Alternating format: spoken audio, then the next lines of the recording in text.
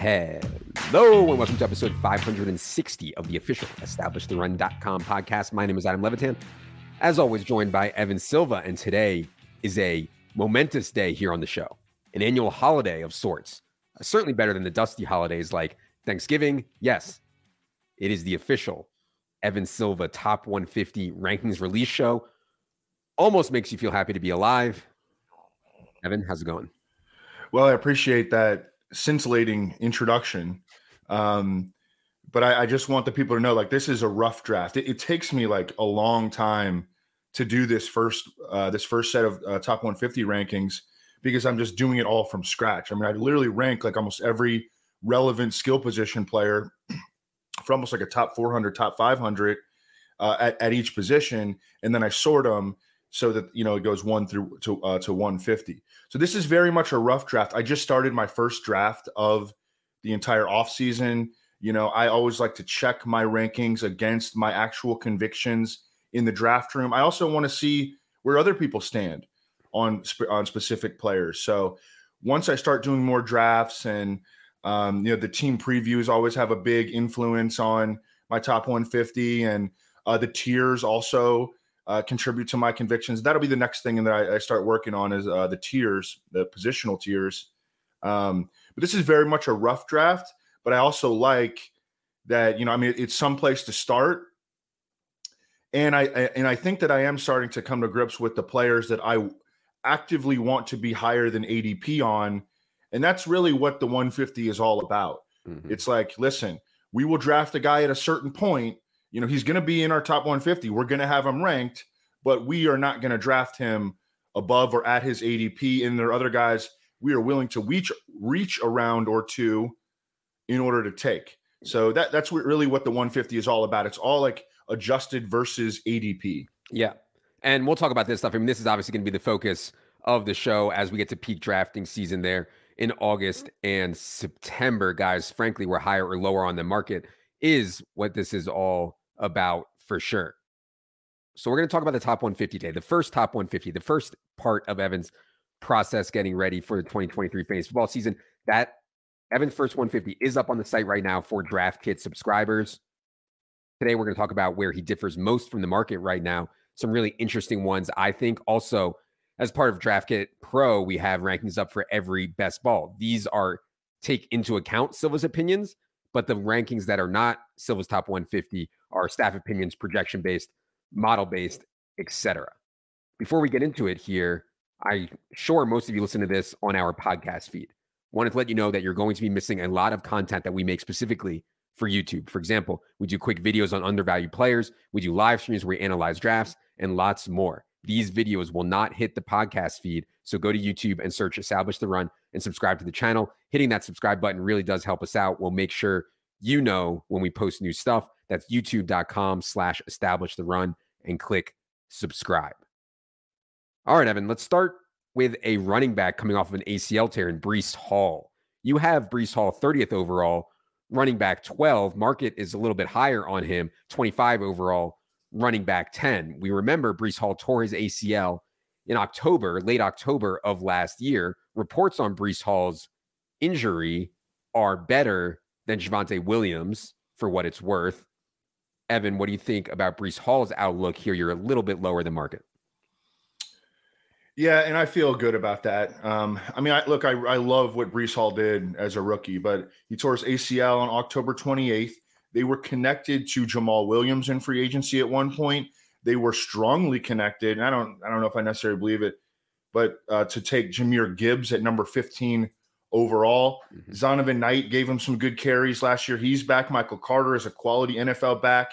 He's returning. They drafted in the 5th round Israel Abinakanda. So I think that the Jets are playing this cautiously with regard to Breece Hall's recovery.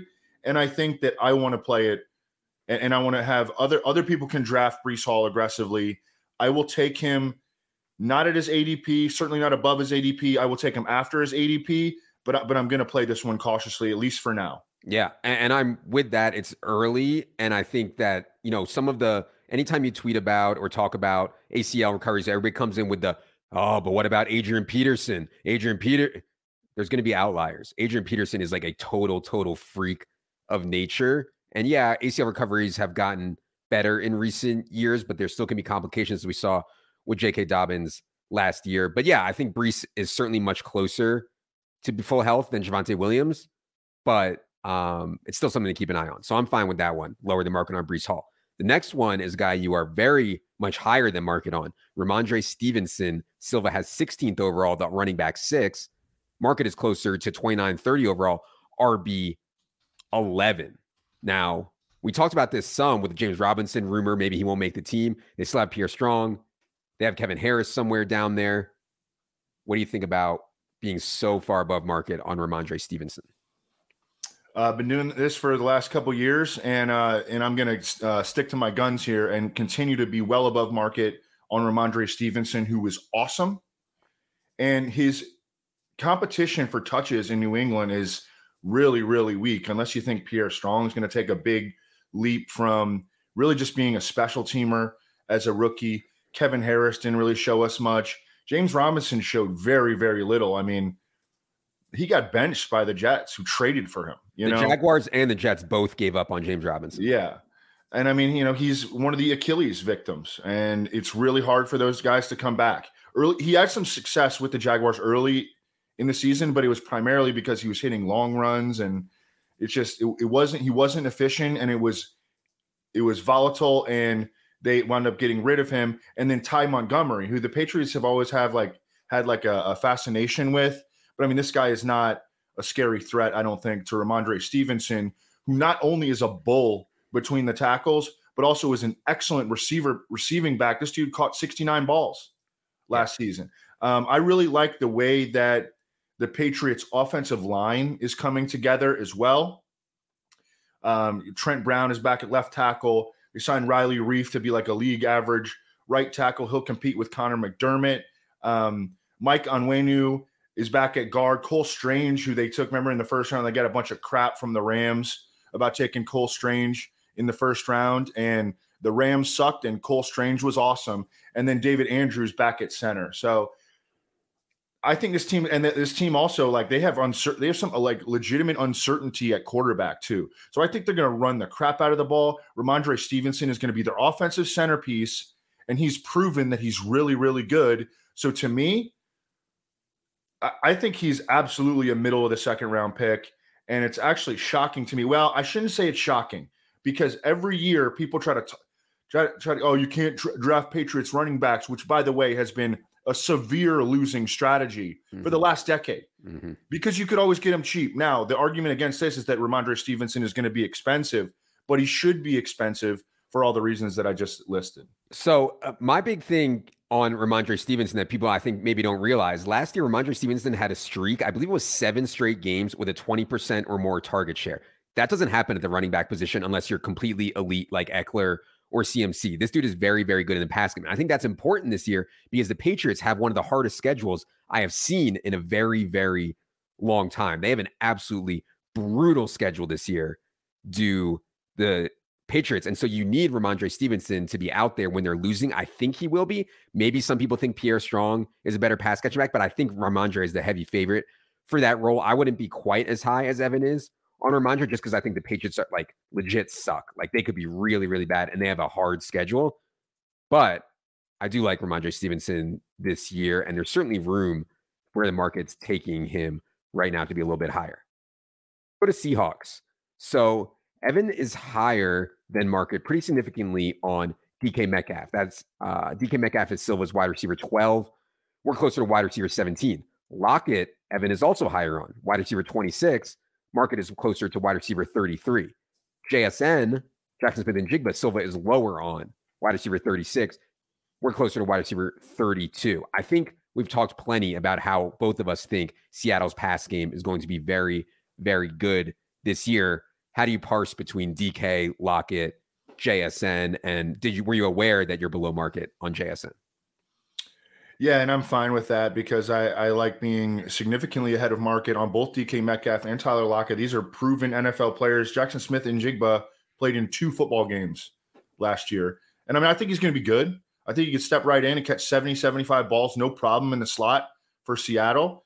But Tyler Lockett has been doing this a long time. I've been higher than ADP on him for a long time as well, and that has been a successful strategy with DK Metcalf. And look, Tyler Lockett is going into his age 31 season. And so, I mean, there are some concerns, but I didn't think that he showed signs of slowdown last year. And then with DK Metcalf, you know, I think he could have an absolute monster season. We know that that's in his range of potential outcomes.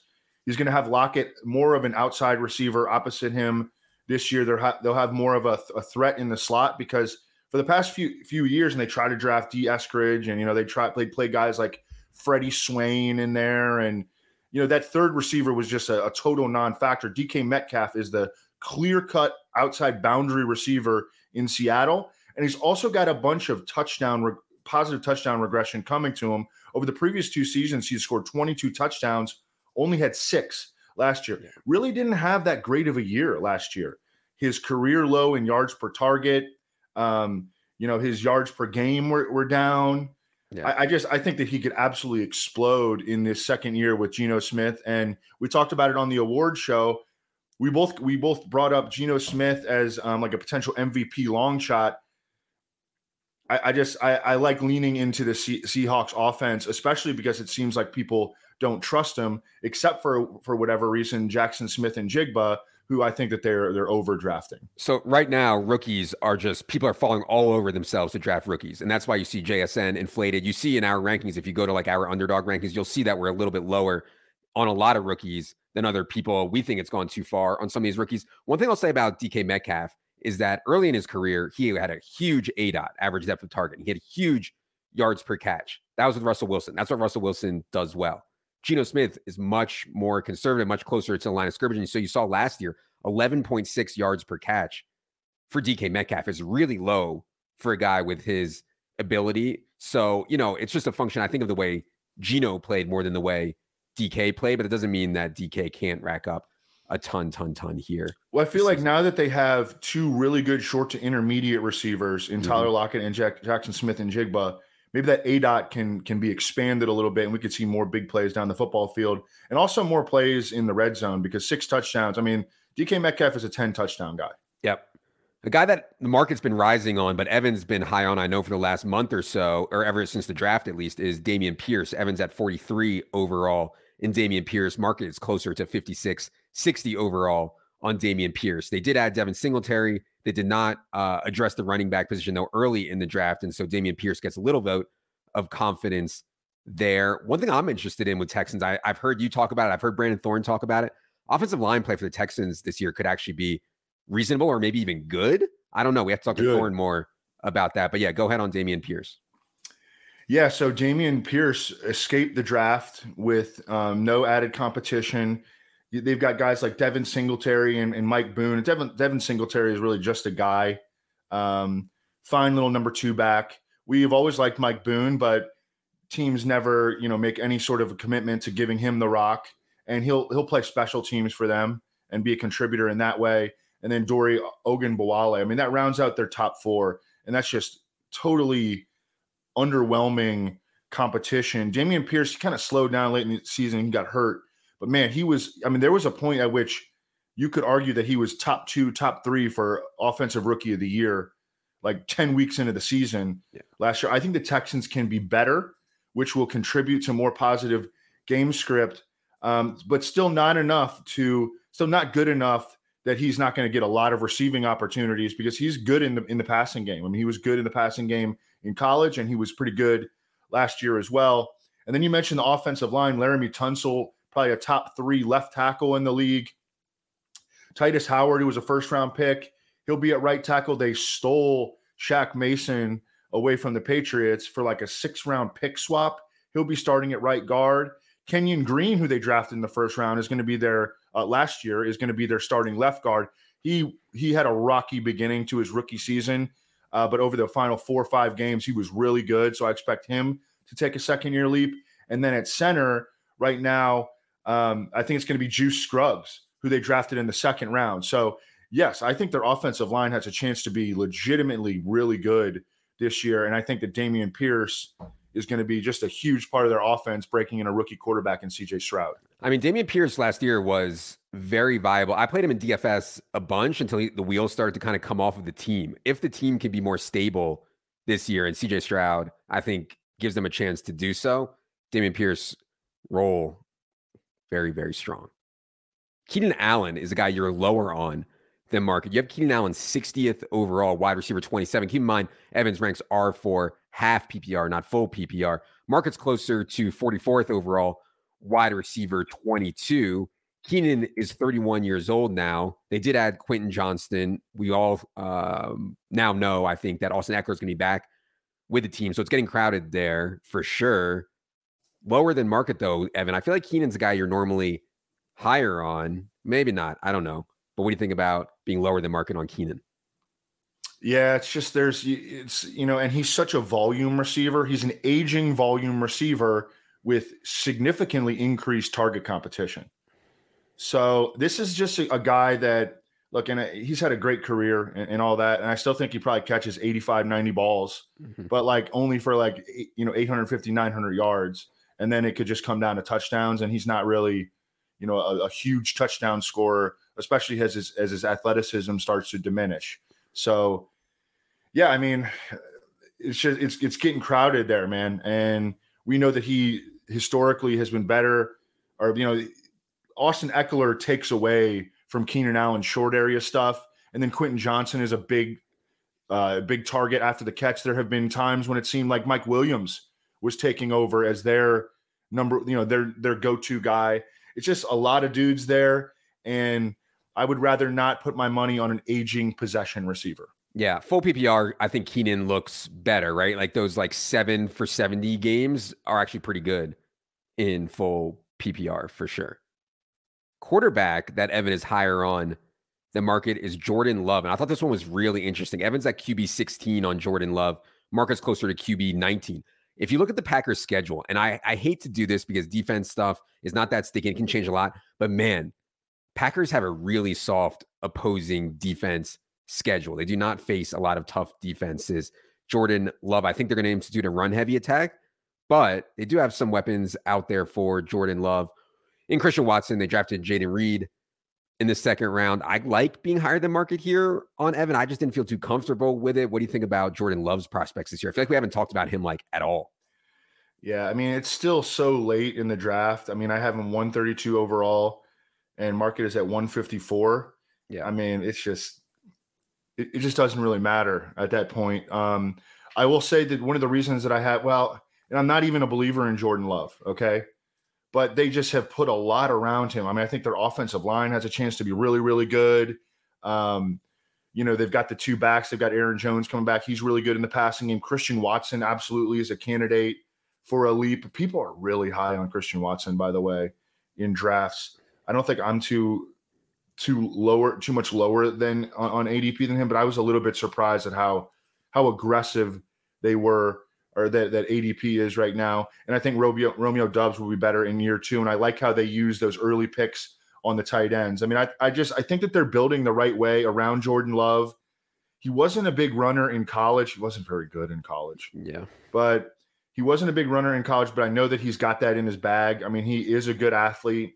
So I don't know, quarterback 16, somewhere between quarterback 16 and quarterback 19. That's where I'm going to land on Jordan Love. It's just, he's a late round quarterback. Yep. I think he's an interesting one, though. Again, I think for the reasons Evan said, the schedule, what stuff they put around him, I think he's an interesting late round quarterback. For people drafting best ball right now, those QB2s and QB3s can make all the difference in the world. Let's go to a wide receiver. Evan is way lower than market on Cortland Sutton. Silva's at 130 overall, wide receiver 53. Market's closer to wide receiver 39, 81st overall. This is a massive gap being out on Cortland Sutton. Evan, people are going to have questions about this one. Go ahead on him. Well, I mean, sometimes I have biases, and sometimes, I think it's hard to always resist the biases. So I just rather talk about them.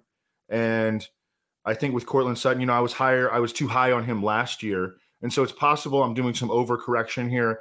But I also think that there are some real concerns here. Number one, I'm not 100% convinced that he's going to start out start out the season with the Broncos. I mean, I think that there's a chance that he could be traded. That could actually be a good thing. And in that case, then I'd probably move him up. Mm-hmm. But I think he lost explosiveness coming off his injury last year. Tim Patrick is back. They traded up for Marvin Mims in the second round, which was kind of confusing, but it makes more sense if you think that they're not big on Cortland Sutton. And then I have Jerry Jeudy above market.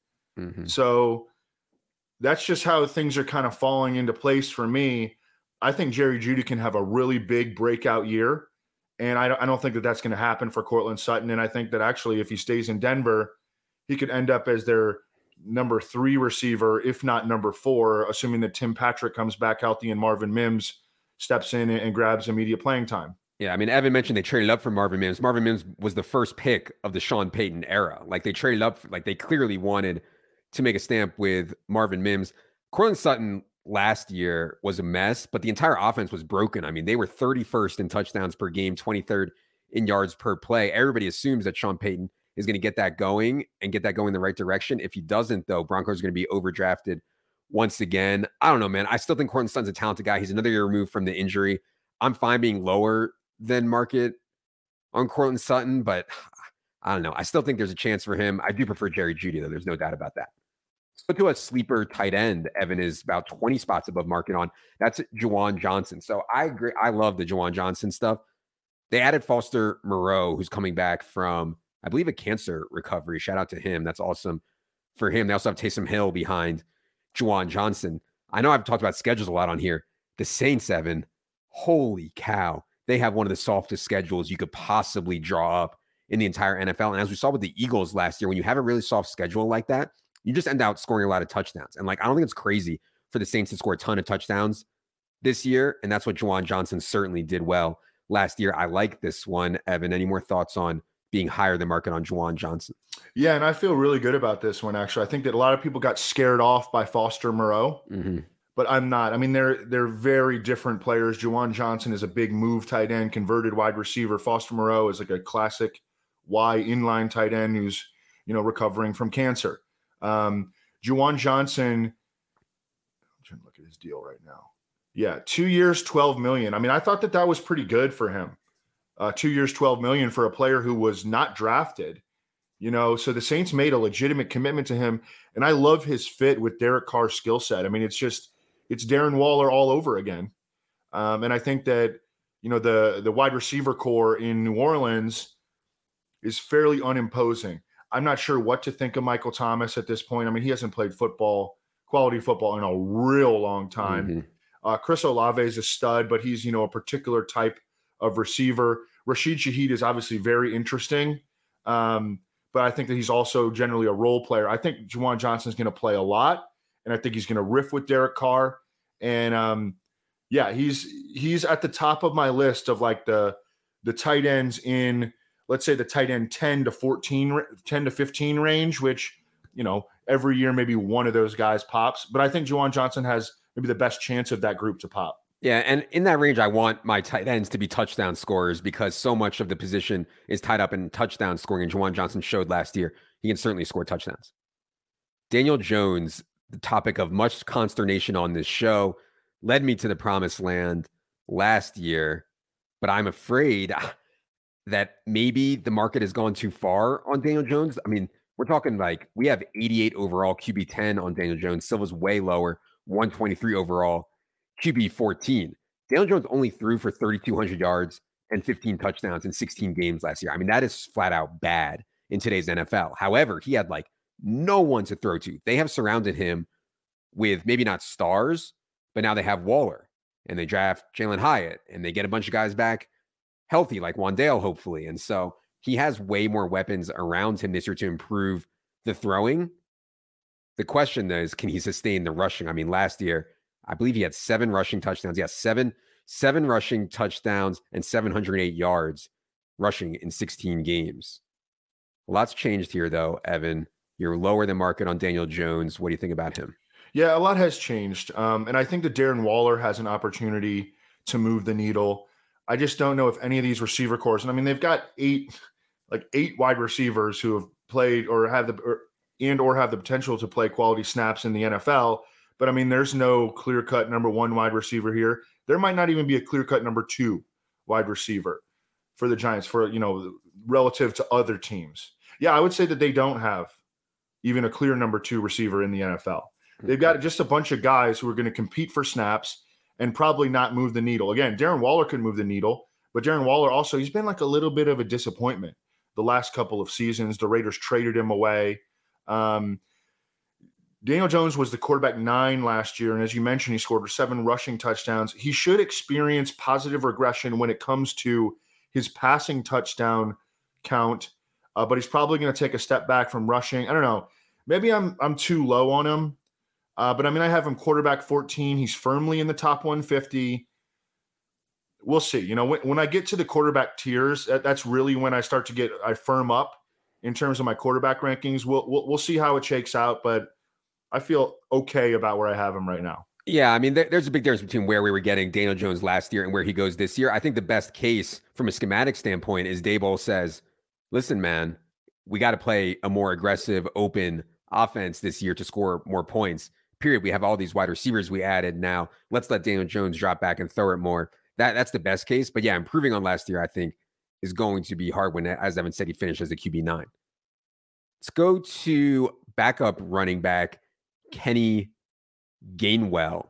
Silva is at RB 38. We are pretty significantly lower than that. Now, in terms of DeAndre Swift, Evan is lower than market on DeAndre Swift. In terms of Rashad Penny, Evan is a little bit higher than market on Rashad Penny. Maybe we should just talk about this backfield as a whole. Evan, how are you thinking about Gainwell, Swift, and Penny and how they're going to shake out in fantasy? Yeah, so I think that Penny is going to be the clear-cut early down back. But, his injury history, I know that it's probably mainly the result of bad luck. But, I mean, his injury history is extensive. I like the acquisition in real life of DeAndre Swift. I thought that he was worth it for, a 2025 fourth-round pick or whatever. But also, I mean, I also think that he's a niche back. And I think that some of those problems that plagued him in Detroit with the coaching staff kind of not being sold on his physicality and his ability to stand up to significant workloads, I mean, that could follow him into Philadelphia. How sure are we that DeAndre Swift is going to play ahead of Kenneth Gainwell? Because I think they really like Kenneth Gainwell. If you look at the trajectory of his usage over the course of last season, remember, he made a move on Miles Sanders at one point. I think he's good. He's very athletic. He's always been very good in the passing game.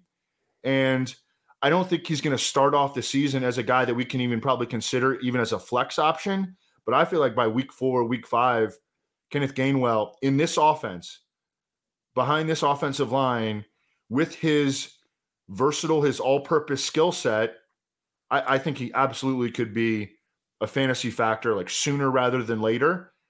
I may be a little too high on him right now, but I can tell you for sure that he's a player that I want to get as my RB4, RB5, and at least just have him on my bench to begin the season. Yeah, Gainwell was a guy I took a ton of in best ball last year with late round running back picks where a couple things break right. You get a bunch of catches from Kenny Gainwell. It looks really good. I think the concern people have this year is that DeAndre Swift and Kenny Gainwell's skill set overlaps so heavily. Whereas last year, Kenny Gainwell's skill set did not overlap with Miles Sanders or Boston Scott. And so that's why Kenny Gainwell is going so late. If you think the Lions stuff was real, i.e. they didn't like him, he didn't run tough enough, he didn't execute, et cetera, and maybe Philly staff will feel the same way, then I think Gainwell is being underdrafted. But yeah, it's a really interesting backfield. We'll talk a ton more about that. Oh, quickly, Evan, we talked so much about the Dalvin Cook versus Alexander Madison thing. I talked about it on Market Monday for a while. We've talked about it 4 times. I'm tired of talking about it. I am interested, though, if we assume that Dalvin Cook is gone, who you prefer between Ty Chandler and the McBride kid that they drafted? Because I know you do have Ty Chandler very high in your 150. Yeah, I have Ty Chandler as a top 120 player right now. And I guess he's not even people aren't even taking him in drafts. Right. Trying to get out ahead of this one because I don't think that Dalvin Cook is going to be a member of the 2023 Vikings. I think it was Anthony Amico or Ian Hartitz or both of them that were noted that on the Vikings 2023 banner that they Twitter just banner. released, Yes, Twitter their banner. Twitter Yeah. banner, Dalvin Cook is not on there, and Alexander Mattison is. Yeah. Alexander Mattison can ball, man. I mean, he's a quality receiving back, and he weighs 225 pounds, and he runs with abandon between the tackles. Am I not ahead of market enough on him? I mean, obviously, I'm going to have to move him up. No, well, yeah. The market is just being stubborn on Alexander Mattison. I mean, we've been way higher than market on Madison, so yeah. Okay. But Ty Chandler, I think, is the next guy up. The McBride kid, I mean, he's a 7th-round rookie. Is he even going to make the team? You know, that's always a legit question for 7th-round rookies. Ty Chandler has a lot of speed. I mean, he ran 4.36 coming out with a 1.46 10-yard split. I can't remember. Was he a guy that you were playing in preseason DFS last year? I believe so. I believe so. I think he's the next dude up, you know, and that would be the number 2 back behind a running back in Alexander Mattison, who, although I absolutely believe in his ability to hold up or to give you like legit 20 carry, 4 catch games, he also has never done that over the course of a full NFL season because he's been a backup to this point. So Ty Chandler is definitely a guy I want to take late in drafts and maybe be my last round pick. Yeah, I think that's super sharp, and especially in these best ball leagues where you're trying to be unique. Guys who are not drafted in every league are super, super valuable. Just one more thing on Madison. I mean, every time Dalvin Cook's been out, he has handled huge workloads. As Evan said, doesn't mean he can do it for the whole season, but they have not hesitated to give Alexander Madison huge workloads when Dalvin Cook has been out. And I would say that if you're in a dynasty league right now, and oftentimes in dynasty league, they have open offseason waivers. And especially after the rookie drafts are done. And if you have the opportunity to just go grab Ty Chandler, like, you know, drop some dude that you really have never, you have no intention of ever using, go grab Ty Chandler, just put him at the end of your bench and see how this plays out. Because if Dalvin Cook gets moved or released, then Ty Chandler, all of a sudden, I mean, he's going to be, he'll be in everybody's top 150, I would think. Yep. I actually just made a move in a dynasty league that I'm in. I dropped Charlie Kolar in a tight end premium league and picked up Travion Williams, but I should check if Ty Chandler is out there also. Anyways, speaking of Bengals running backs, Evan is way ahead of market on Joe Mixon. This is one that I've talked about on Market Monday a ton. I've been taking Joe Mixon way ahead of ADP also since the draft. Evan is at 38 overall, RB15. Market is closer to 60th overall, RB20. Actually, market is actually below that. I mean, we've been ahead of market with Joe Mixon, and Evan is even higher than that. So I don't know, Evan. I think a big vote of confidence for Joe Mixon's situation, at least coming out of the draft. Yeah, I mean, and as I was doing his ranking in particular, I mean, you know, I looked up a ton of stuff to make sure that I wasn't missing something. And there are still some concerns from his off-field incident, and he didn't play super well last year. But man, the Bengals' lack of movement in terms of making, you know, running back additions. I mean, all they did was draft Chase Brown, who I kind of like in the 5th round out of Illinois. But I mean, they let Samaje Perine walk. They've tried to talk up Travion Williams, who's been on the team for years, and they never used. And then Chris Evans, I mean, I think that we can kind of decipher that they just see him as like a lightly used role player. So Joe Mixon in a really good offense behind an offensive line that I think is still kind of on the upswing. You know, he's got a ton of familiarity with the offense and everything. I mean, yeah, he's a guy that I'm willing to draft like significantly above ADP right now. I think that his ADP will normalize a little bit as we get closer to the season. But I mean, now's the time to take him because you can get him at a severe discount, I think, relative to how he's going to be being drafted in 3 months. He's going to be a 3rd-round pick in half PPR by the time September comes. Like I'm pretty confident in that. Joe Mixon is, you know, I get that he wasn't good last year. He lost a ton of pass down work to Samaje Perine. Samaje Perine is now gone. Joe Burrow is one of the best throwers of the football to the running back position in the NFL. And so I think, you know, like an upgrade. People are taking him way later, but it's actually an upgrade in usage. I get that Joe Mixon was not good last year and looked slow at times. But man, just from a usage perspective, Except for in that game where he scored 5 touchdowns against for the the game where he Panthers. scored 5 touchdowns, yes. Kyle Pitts is obviously a sore subject a lot. Silva is at tight end 7. Model came out with Kyle Pitts at tight end 5. I don't have a lot of conviction around tight ends 4 through 7 here. Silva has that order: Dallas Goedert first, then Kittle, then Waller, then Pitts. Our model-based rankings have Kittle first, then Pitts, then Goddard, then Waller. Again, I don't have strong conviction on how all 4 of these guys should go, but Evan, I'm sure people want your Kyle Pitts take. Can we face going back to the well on Kyle Pitts? It's a lot cheaper this year, I'll say that. I just have the exact same take as you on this range of tight ends. They're all kind of smashed into this tier, and I'll probably shuffle them around 80 times before we get to week 1. So I don't know. I struggle to have any convictions when I rank these guys initially, and I feel like that's going to continue to be the case for the remainder of the offseason. My Kyle Pitts thing is like, he had 1,000 yards as a rookie. Marcus Mariota was so bad last year. I mean, outlier bad in terms of catch rate for Kyle Pitts. Outlier bad in terms of catch rate on deep balls. Like they just could not connect ever throughout the whole year. And I don't think Desmond Ridder's good, but it's got to be better than Mariota. So I'm leaving the light on for Kyle Pitts when he goes in like the 70s and stuff like that. Yeah. Last one I want to talk about here. Evan has all 3 Baltimore wide receivers in the top 110 and Mark Andrews pretty high. Now, I think we all agree that Todd Monken and this Baltimore pass game is going to get a step up in volume and hopefully in efficiency as well. They're pretty talented. It's hard, though, for Lamar Jackson, who, by the way, has never thrown for more than 3,100 yards in a season, to support 4 pass catchers in the top 110. But, Evan, tell the people how you're thinking about all these guys: Flowers, Bateman, Odell. Yeah, I also have Lamar Jackson ahead of ADP. So yes. I am very, very excited about the Ravens offense moving from Greg Roman, who I liked, but I mean, he had his limitations because he was so run oriented, to Todd Monken, who's like big on vertical passing and has a long history of passing game success and success with aggressive downfield passing games. And all of a sudden, I think that the Ravens have the requisite weapons to accomplish that. At the same time, like you got to know that the top 150 is not, this is not like just ranking everybody in terms of their stat projections. Mm-hmm. So what I did is I kind of hedged here, and I kind of jammed in the Ravens' top 3 receivers, all sort of, toward the back end of the top 150.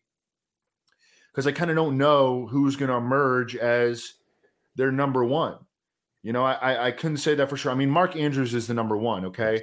But at wide receiver, I don't know. And they could actually all end up canceling each other out to an extent. This was a little bit of a hedge. I don't know. How would you treat this one? Yeah, my take is that Odell has not played well. I mean, Odell hasn't had a good season, I would say, since 2018 with the Giants. He hasn't had a great season since 2016. And now he's coming off of a serious knee injury. My take would be, I love your point that rankings are not projections. Like, it is so different, rankings versus projections. If I was doing this from kind of trying to middle it, I would probably just dump Odell out and just not have Odell in top 150. He's 30 years old. But, maybe that's too harsh on Odell, and he probably does belong in the top 150. It's just not all 3 of these guys are going to get there, I guess, is my point. And I would agree with that. Right. Yeah. And so the one that I would bet most on not getting there would be Odell, but we'll see.